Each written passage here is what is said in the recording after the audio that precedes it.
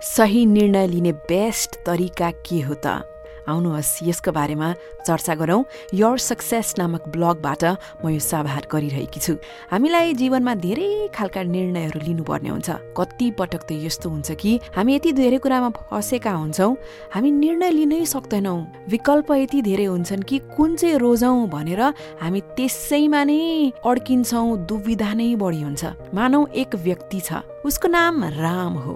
रामको समस्या सुनौ है त। कति दिनदेखि उसको आफ्नो काममा मन लागेको छैन। अफिसमा पनि उदास बसेको छ। अनि अफिसमा उसको साथीले सोध्छ, के भयो, तिमी किन उदास छौ? उसले जवाफ दिन्छ, के भनौ साथी, म भाडाको घरमा बस्छु, अब सोच्दैछु घर किनौ भनेर। साथीले भन्छ, यो त राम्रो कुरा हो, यसमा डराउनु पर्ने अनि त्यसपछि दुविधा गर्नुपर्ने के कुरा छ र चिन्ता लिनु पर्ने? रामले भन्छ, म निर्णय नै लिन सकिरहेको छैन, भाडाकै घरमा बसिरहँ वा अथवा नयाँ घर लिउँ भनेर। अब यहाँनिर राम दुईटा विकल्पमा फसेको हुन्छ। उसँग दुईटा विकल्प छ।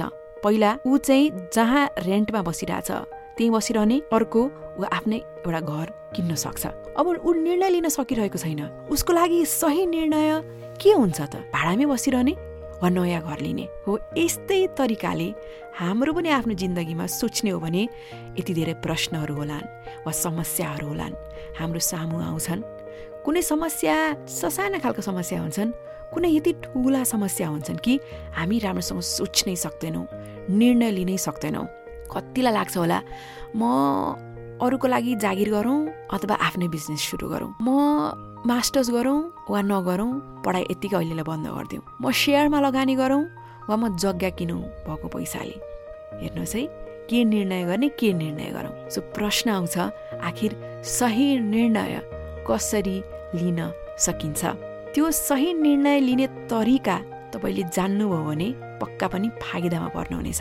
सो सुन्ने हो, कसरी सही निर्णय लिन सकिन्छ भनेर। प्रायः जस्तो हामीसँग विकल्प हुन्छ र त्यो विकल्पमै हामी फस्ने हो र त्यसमै हामीलाई दुविधा हुने हो। अब त्यो विकल्पमा चाहिँ एउटामा केही फाइदाहरू हुन्छन्, अर्कोमा पनि केही फाइदाहरू हुन्छन्। एउटामा पनि केही हानि नोक्सान हुन्छ, अर्कोमा पनि बेफाइदाहरू हुन्छन्। अब एउटाको बारेमा फाइदा सोच्यो, अर्कोको पनि फाइदा सोच्यो, एउटाको बेफाइदा सोच्यो, अर्कोको पनि बेफाइदा सोच्यो, अनि कुन बढी कुन घटी गर्दा गर्दै हामी सोच विचार गर्दा गर्दै सही निर्णय लिनै सक्दैनौँ। तर यदि राम्रोसँग सोचेर ती दुईटा चिजको नै फाइदाहरू र बेफाइदाहरू हामीले राम्रोसँग आकलन गर्यौँ भने हामीले राम्रोसँग सही निर्णय लिन सक्छौँ। अब मानौ है, एउटा उदाहरण तपाईँ अब जब गर्न चाहनुहुन्छ अनि दुईटा कम्पनीबाट तपाईँलाई जबको अफर आयो। पहिलो कम्पनीले तपाईँलाई 50,000 रुपियाँ स्यालेरी दिने भयो रे, घरभन्दा टाढा छ,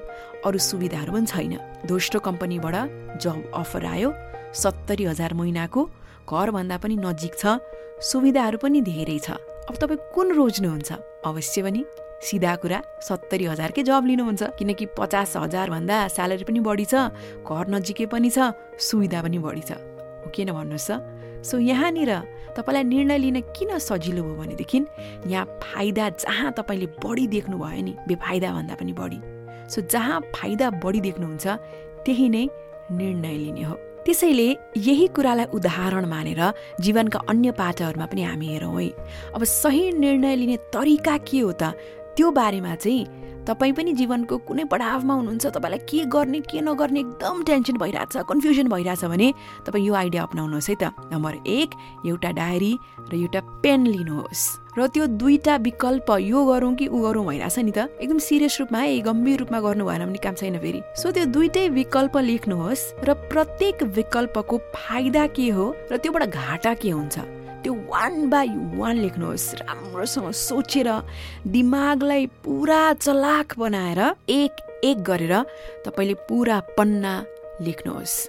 एक पन्नामा के गर्नुहोस्, बीचमा लाइन बनाउनुहोस् र जुन पहिलो तपाईँको विकल्प छ, पहिलो रोज्नु भयो भने त्यसबाट के नाफा हुन्छ, के चाहिँ घाटा हुन्छ, फाइदा के बेफाइदा के, बीचमा लाइन बनाएर पुरा त्यो पन्नाभरि लेख्नुहोस्, दिमागलाई चलाक बनाएर लेख्नुहोस् है।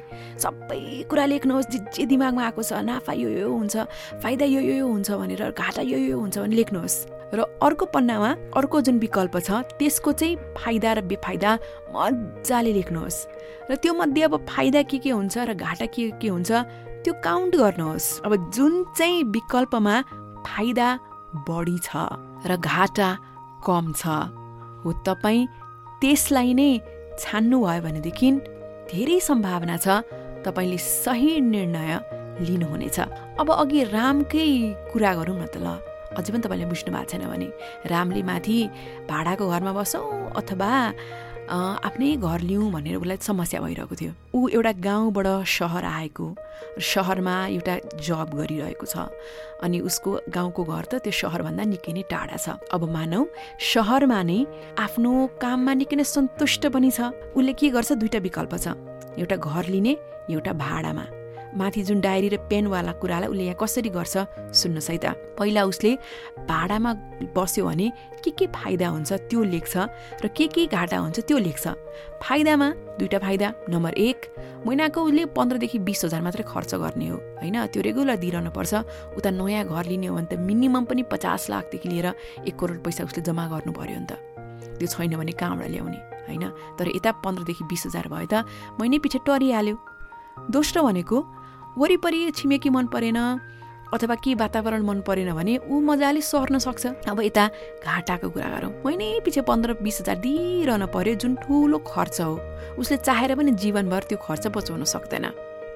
नम्बर 2 मानौ घरबेटीले के नियम लगाउँछन्, के कुराहरूलाई मन पर्दैन होला तर घरबेटीले भनेको सुन्नु परिहाल्यो। नम्बर 3 ऊ त्यो घरमा चाहिँ त्यति आफ्नो भाडामा लिएको एरिया मात्रै घुम्ने हो नि त, अन्य उसले कहीँ जानै सक्दैन, त्यति एरियामा ऊ सीमित रहन्छ। नम्बर 4 त्यो उसले घरको कुनै पनि परिवर्तन गर्नै सक्दैन, चाहेर पनि।